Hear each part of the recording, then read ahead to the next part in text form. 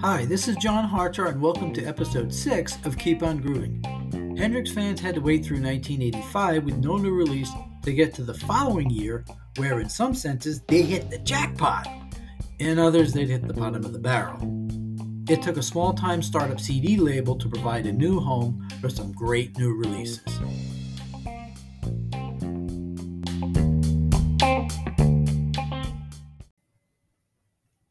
Episode 6. The Alan Douglas Era, 1986 to 1988. 1986 was a big year. For me, it was the year I graduated high school and started college at Rutgers. For Jimi, it was the year he had not one, not two, but 3 new releases come out. Now, he'd had 3 albums come out in a 12-month stretch before, May 1967, April 1968 in the UK with Experienced, Axis, and Smash Hits, and then March 1971 to January 72 with Cry of Love, Rainbow Bridge, and In the West, not counting things like Isle of Wight and the Royal Albert Hall albums, which would give him 6 albums in 12 months. But here in the middle of the 80s, Jimi Hendrix would have 3 albums, a concert film, and a home video release, the bulk of it new material. Jimi plays Monterey. In February, Jimi's entire performance at the Monterey Pop Festival was finally released, from the band tuning up and Brian Jones's intro all the way through the last squeals of the burning and broken guitar at the end of Wild Thing. Yeah, the sides of the LP don't break down evenly. The album is a little over the typical 45 minutes, but on CD it didn't matter. Killing Floor was back from its debut on Kiss the Sky, followed by the debut of Foxy Lady. The next 4 songs were all previously released, Like a Rolling Stone, Rock Me Baby, Hey Joe, and Can You See Me, but this time you got all the intersong banter.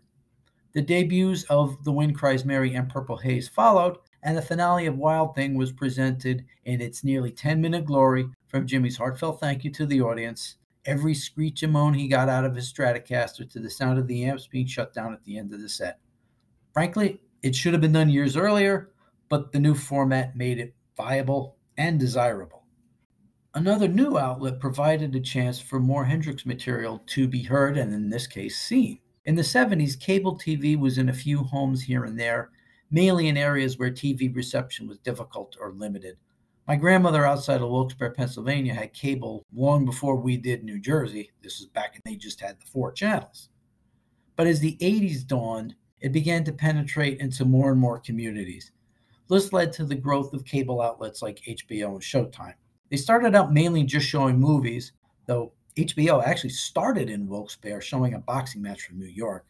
But they tried to find other programming as well.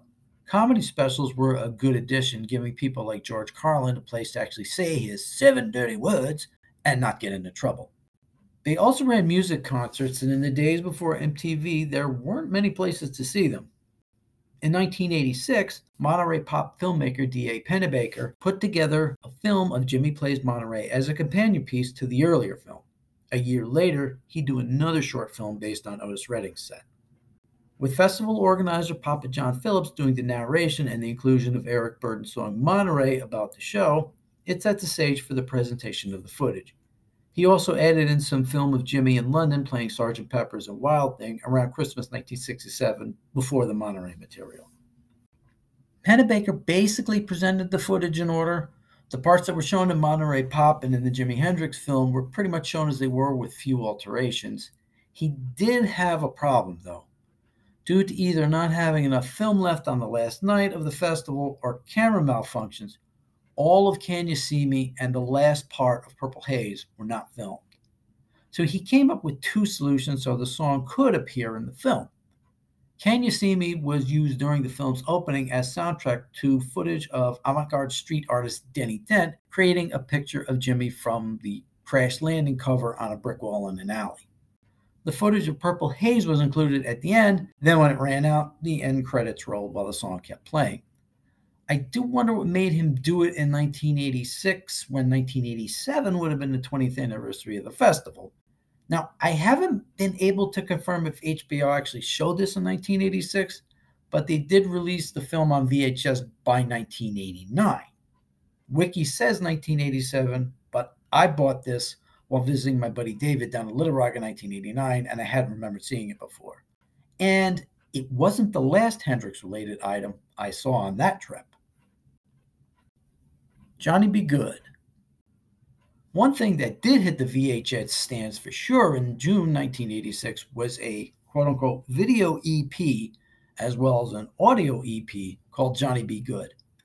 It was an odd collection of songs and videos, most of them new, but seemingly just all random. Even odder was that this one didn't come out on Reprise, it came out on Capitol, home of the band of Gypsys. I thought at one point it might have been related that Capitol got a further judgment or something, but no. It looks like Douglas just went out and made a separate deal with the company that released the album. Side 1 starts out with Voodoo Child from the Atlanta Pop Festival on July 4th, 1970. It's an odd track to open with since it's usually towards the end of shows. Even stranger is it's edited by around 3 minutes. I had no idea why until, well, we'll bring it up again when we get to the video. Next up is Johnny B. Goode from Berkeley. For those who didn't want to splurge for the Jimi Hendrix soundtrack, this gave them another option. The side concludes with All Along the Watchtower from Atlanta, or should I say, All Around the Watchtower. The first time a live version gets US release, and it's one where Jimi messes up the title. Side 2 only had 2 songs. The Star Spangled Banner from Atlanta, which was taken from a longer medley, you can hear straight ahead at the end, and Machine Gun from the second set at Berkeley. Remember that Machine Gun I mentioned using for the alternate war heroes? Well, this is it. So the EP is over and done in a little over 26 minutes. It's actually long for an EP. Usually they're kind of under 20. Why not just tack on one more song to each side and make it an actual album? Heck, it'd be longer than Crash Landing. Now, the VHS tape was something else altogether. It starts out with the promo video for Are You Experienced, I mentioned last time with the Alan Douglas cameo, followed by the Johnny B. Goode video from Berkeley. All Along the Watchtower from Atlanta makes its video debut, followed by something called Art Attack. What is it? Well, Denny Dent must have been piling up the residuals in 1986. It's the exact same footage used in Jimi Plays Monterey of him doing the painting, just set to a montage of Jimi's music. It really works better with just Can You See Me? The Star Spangled Banner from Atlanta is next, complete with 4th of July fireworks and all. Finally, we get Voodoo Child from Atlanta, but we don't get the video of Voodoo Child from Atlanta. We get the 4.5-minute edit from the album with some interpretive dance plopped over top. What in the hell were they thinking? Who wants to watch this? At least it's at the end, so you can just pop the tape out before you even get there.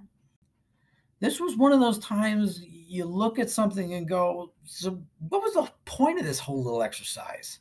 Why is this album even here? Why do we get these bits and pieces instead of a full album of either Atlanta or Berkeley? And you don't even get a full album. Were they throwing darts at a board to pick the songs? There's absolutely no rhyme or reason for these songs to be on this album. I'm not sure if this was ever released on CD in the US. I saw an image online of a CD, but couldn't find out any more info about it. All of these songs have been reissued on other releases, so unless you're really in the mood for that shortened Voodoo Child, there's really no reason to look for this. Band of Gypsys 2. For the second Capitol release of 1986, Alan returned to the quote-unquote scene of the crime, and in October put out a sequel to the 1970 album. There was only one problem. No one could find the original master tape. Well, that's not right. Let me put it this way. No one had seen the original master tape since 1970. So what to do if one wanted to make a sequel? They had the black and white videotape of almost the entire first set of January 1st, which included Who Knows and Machine Gun from the first album, Changes, Stepping Stone, Power of Soul, Foxy Lady, Stop that fades out, and Earth Blues that fades in. So, like I said, the first 2 songs were on the first album. Changes and Power of Soul were on there as well, but from the second set. Stepping Stone was okay, but they just put out the studio Stepping Stone by Band of Gypsys on Kiss the Sky. All They Got Earth Blues was the final soloing section after most of the singing was done, so no point putting that out. And it appears that in the section that didn't record is where Burning Desire was performed. At least we think. I'll get to that point in a later episode. So they took the audio of Foxy Lady and the 445 they got of Stop and put that on. But that's only like 11 minutes. Somehow they were able to find a copy of Hear My Train A-Comin' from the first set on December 31st, 1969. Jimi and Eddie had considered it for the original album, mixed it, and made a cut of it. That's possibly where they got it. But that's still only one side. For side 2, Alan dipped back into the Berkeley Atlanta pool and came up with Stone Free and Easy Rider from Berkeley and Voodoo Child from Atlanta. Wait a minute, didn't we just get Voodoo Child from Atlanta a few months ago? Well, this time it's the full 7-minute cut. Now, a strange thing happened. For a time, and in certain areas, a different version of the album came out. Side 1 had Hear My Train A-Comin', but then had the first 2 tracks of the original side 2, Voodoo Child and Stone Free. Why was Voodoo Child the opening track of side 2? Anyway, the new side still had Easy Rider, but also contained Hey Joe from Atlanta with its unique flamenco-style opening, as well as a twofer of Hey Baby and Lover Man from Berkeley. Now, to add to the fun, if you go back to the In the West version of Lover Man, you hear the familiar opening of Stone Free, the same version that was on the regular release. So, why didn't they just release Hey Baby, Lover Man, and Stone Free all in a row? I don't know. It almost seems like they prepared an alternate version, but something came up and made them change their mind. I think slightly rearranged, it'd be a better album, but it ain't Band of Gypsys. There's also a comment I'm trying to hunt down, but haven't been able to find exactly where it was. But someone was saying that it didn't really matter who was doing the drumming, it was all Jimmy's music, but it definitely did make a difference. Buddy Miles and Mitch Mitchell had 2 very distinct styles and gave the songs a different feel. Machine Gun from Band of Gypsys and the Berkeley one from Johnny B. Goode are a perfect example. Both performances are excellent, but they're completely different, here's that word again, experiences. In any case, this album was definitely the better of the 2 compared to Johnny B. Goode. Now, why couldn't Johnny B. Goode have all the Berkeley stuff and this one have all the Atlanta stuff on side 2? Just like that. You made both albums better. Once the original tapes were found, they could have actually made a decent album out of other songs from the concerts. I'll talk about that when we get to the Band of Gypsys box that came out in 2019. So after these 2 albums, the Capitol re-experiment was done. Neither album charted, and the Monterey album only hit 192. Time to look elsewhere, to where the American Revolution started. Rykodisc. One thing the advent of the compact disc did was give an excuse for people to get material out, either reissued or for the first time. Massachusetts-based Rykodisc arose in the mid-'80s as a compact disc exclusive company, and in their heyday of 10 years, they were able to get some pretty big catalogs, David Bowie, Elvis Costello, and Frank Zappa, to name a few. They also worked with smaller artists to get them exposure in the new format. I'm not sure who approached who, but Alan Douglas made a deal to put together an album for them, and it would concentrate on Jimmy's October 1968 run at Winterland. As I mentioned earlier, the tapes were listened to but passed over for release on a possible live album or Capitol giveover album. I have to think Jimi had some bad memories of equipment issues that might have made him not want to bother going back to them. That's too bad because there's a lot of interesting stuff in those 6 shows. A lot of problems too, but there was certainly enough for one album, if not 2. Live at Winterland. I've been trying to track down exactly when this album was released in 1987. I want to say early because I have this memory of hearing one of the tracks, I think it was Sunshine of Your Love, on WNEW in my college dorm room. So that would have to be before May of 1987. With the exception of Monterey, since it's just one performance, this was officially the first time an album tried to recreate a Hendrix set list from one venue. And it worked out pretty well since the shows around that time were in the 1 hour, 15-minute ballpark. And remember, a CD back then can only hold 74 minutes. The CD starts off with Winterland owner Bill Graham introducing the band, after which they break into Fire.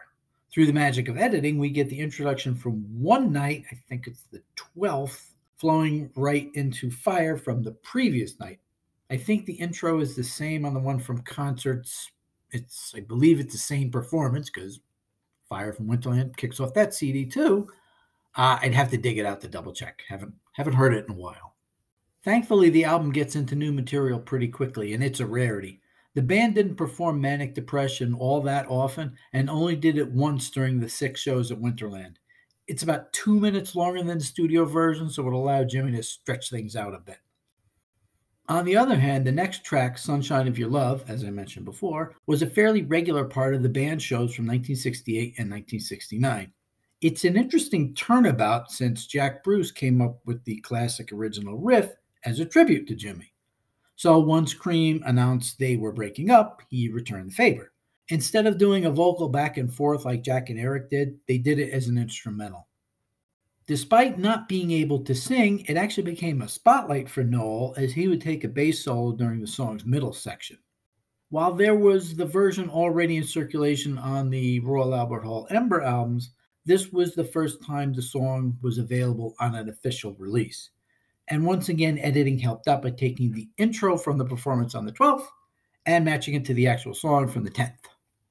Now, of all the songs on Axis Bold as Love, Spanish Castle Magic is the one that was played the most in concert.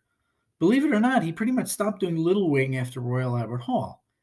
They played Spanish Castle Magic twice at Winterland. This one is from the 12th. It's almost twice as long as the studio cut. And the other one is twice as long as this one. We'll get to that one later on when we get to the Winterland box set in the 2010s.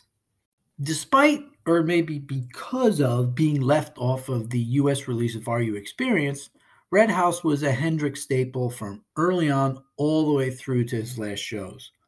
While not quite as good as the one from San Diego, this one is pretty much as good as the one from the Isle of Wight. It even has Jimi having a bit of fun at the end with some additional lyrics tossed in. The song was performed all 3 nights, with this one from the 11th being the shortest. Next up, after not getting the track for a decade and a half, we get a second Jimi version of Killing Floor in 3 years. This time, it's an expansive jam from the 10th with Jefferson Airplane bassist and late guest star Jack Cassidy joining the band. It's the only time it was performed during the run of 6 shows. Next is Tax Free. The studio version was available for a few years in the US on War Heroes, but a live version never made it out until now. So this was a lot of people's first exposure to the song. And Alan employed his 9 to the Universe editing techniques, so the song was cut down from over 15 minutes to 8, but there were equipment issues that required a lot of vamping that was also cut out of a later version. So in this case, it was justified to give people an overall sense of the song. Astonishingly, at this point for Foxy Lady, there was only the Monterey and Isle of Wight versions released for this song to show it in a live context, so something somewhere in between was called for. This is basically what the song sounded like in this era. For the album's finale, Allen and Company picked something unique, a 3-song series that flowed one into the other, and it began with a wild, out-of-the-ordinary opening flourish that was totally new. After a minute or so, the band kicks into Hey Joe and performs it with decent enough enthusiasm for a song he grew tired of every now and then. From there, they go into Purple Haze without the wild Star Spangled Banner opening he'd been doing for most of the other shows during the run. The band ends the trio of songs with an increasingly rare Wild Thing, though this one was not. Like Fire, it had also been on Jimi Hendrix concerts. But it's a decent enough finish if you weren't going to do the Star Spangled Banner Purple Haze combo. The album didn't officially make the charts. That might have been because it was a CD-only release. It didn't qualify for the top 200. But it did sell over 200,000 copies, which was a lot more than probably anything back to the Crash Landing era. Its success led to not only another Hendrix CD from Rykodisc, but 5 years later, it was reissued as a box set, more on those in a bit, with a t-shirt and an additional CD called Live at Winterland Plus 3. Yes, it meant the CD has 3 additional songs from Winterland. 2 of the titles may look familiar from concerts, but they were different versions. The one on concerts was from the 10th. These were from the 11th. RU Experience opened the show that day and ran for 17 minutes with flautist Virgil Gonzalez sitting in. For some reason, they cut 3 or 4 minutes out of this, so we still get a hefty 13.5-minute version. Voodoo Child was up next, and it's a little snappier than the one on concerts. Like a Rolling Stone finished up the disc. The song was done each day, and each time it was done a little differently. This show had Herbie Rich singing in an organ for several songs, and somehow they managed to get an out-of-tune organ, or maybe it's because he was tuned one way and Jimi and Noel were tuned another. It sounds a little odd. A couple of the songs from the original Winterland album were also from this show. They had the organ completely mixed down.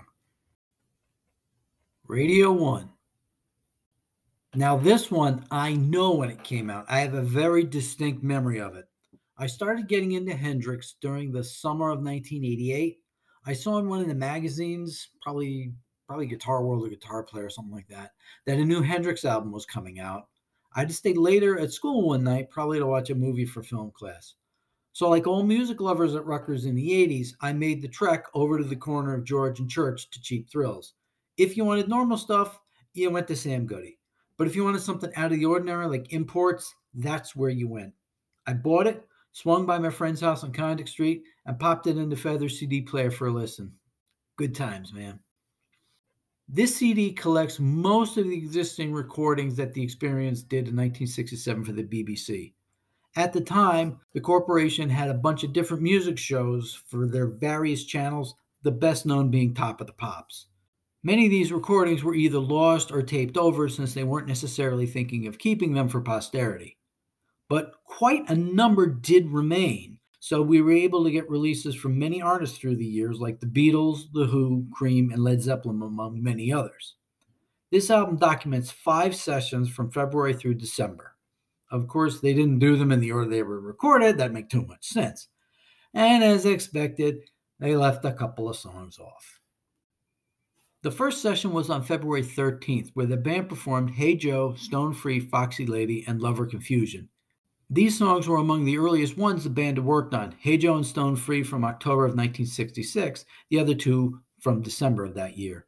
The only song they could have realistically done at this point was Can You See Me, but I guess there wasn't enough time in a 15-minute show. Stone Free kicks off the CD, Lover Confusion is track 5, and the other 2 are down almost at the end. The next session was a month later, and now they had some of their bigger tunes to choose from. The session started with Purple Haze, but they decided to chop off Brian Matthews talking over the opening of the song's distinctive intro. Brian talks over the beginning of the next song as well, Fire, but this time they left it on. Actually, it's kind of cool. It's like, Jimi raves on with the next song, Fire. The short session ended with, yes, you guessed it, Killing Floor. We got a veritable flood of them now. The band didn't return to the BBC recording studios until October, when they were so popular they recorded not 1, but 2 shows for the broadcaster to air on 2 different programs. The first was recorded on October 6th. It featured 5 songs and some additional behind-the-scenes fun. We get 4 of them here. The opener, Little Miss Lover, is omitted. I have to wonder if it's because Brian Matthews, again, is talking over the top. The session also included the new single, Burning of the Midnight Lamp, which Alan puts at the end of the CD. Finally, this session had 3 cover tunes, 2 of which appear back-to-back on the CD. Driving South may or may not actually be a cover tune. It was a song Jimi did with Curtis Knight and the Squires and is on their Hackensack Live album. Now, on that record, Curtis says is one of Jimi's songs. At one point, I think it was credited to Curtis Knight, but more recently, I've seen it with Jimi's name on it. It must have been percolating on the underground because in 1983, an early recording by Stevie Ray Vaughan has him covering this.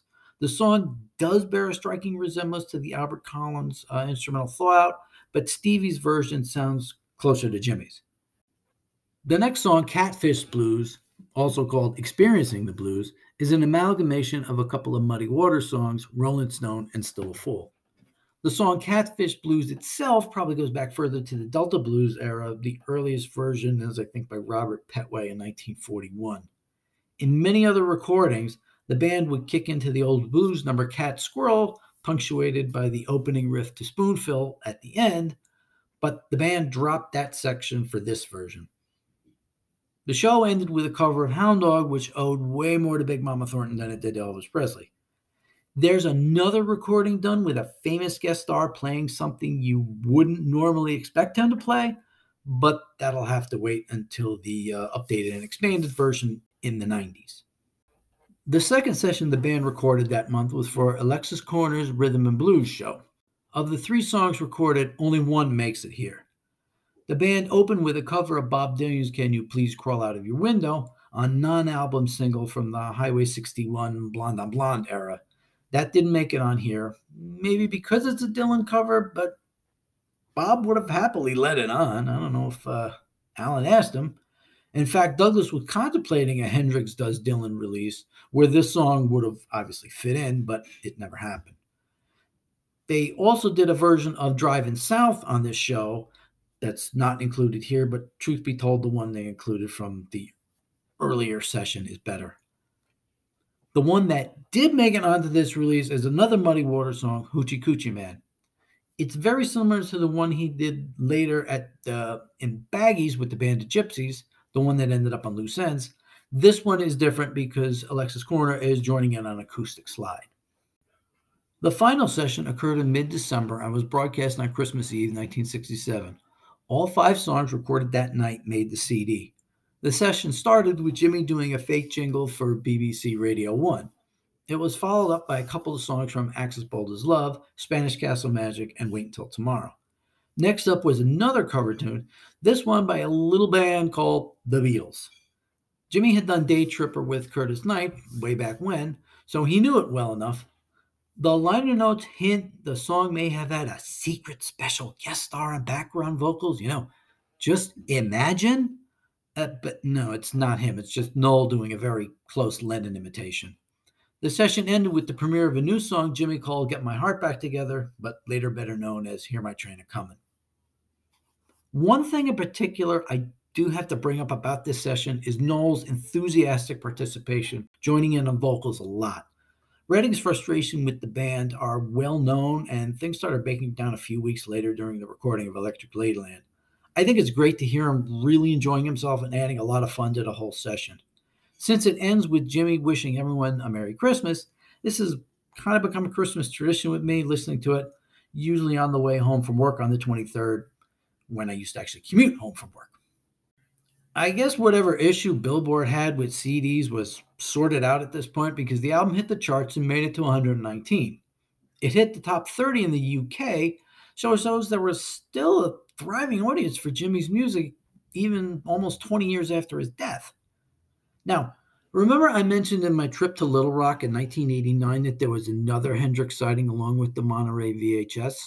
There was a used record store, I want to say somewhere on University Avenue. There was this other cool record store like on the side of a mountain in North Little Rock where I got my soundtrack to the Warriors, but it wasn't in that one. So I'm going through the CDs and I find this Rykodisc sampler called Steal This Disc Volume 2. And the second song on it is Lover Man from the upcoming release, Isle of Wight. Now, by that point, I was really wired into Hendrix. I was getting 2 guitar magazines plus Ice. So if there was an Isle of Wight album coming out, I would have known about it. The only one I'd seen up to that point was a tape of the 1971 album over at Ira's Record Center on Route 18 across from Brunswick Square Mall. But in the end, that album never showed up from Rykodisc. It only lasted 2 albums, but the Rykodisc experiment showed Reprise that in the digital era, there was a pretty healthy market for Hendrix on CD. So they went back to the drawing board and started by redoing the original albums and adding in some help from the radio.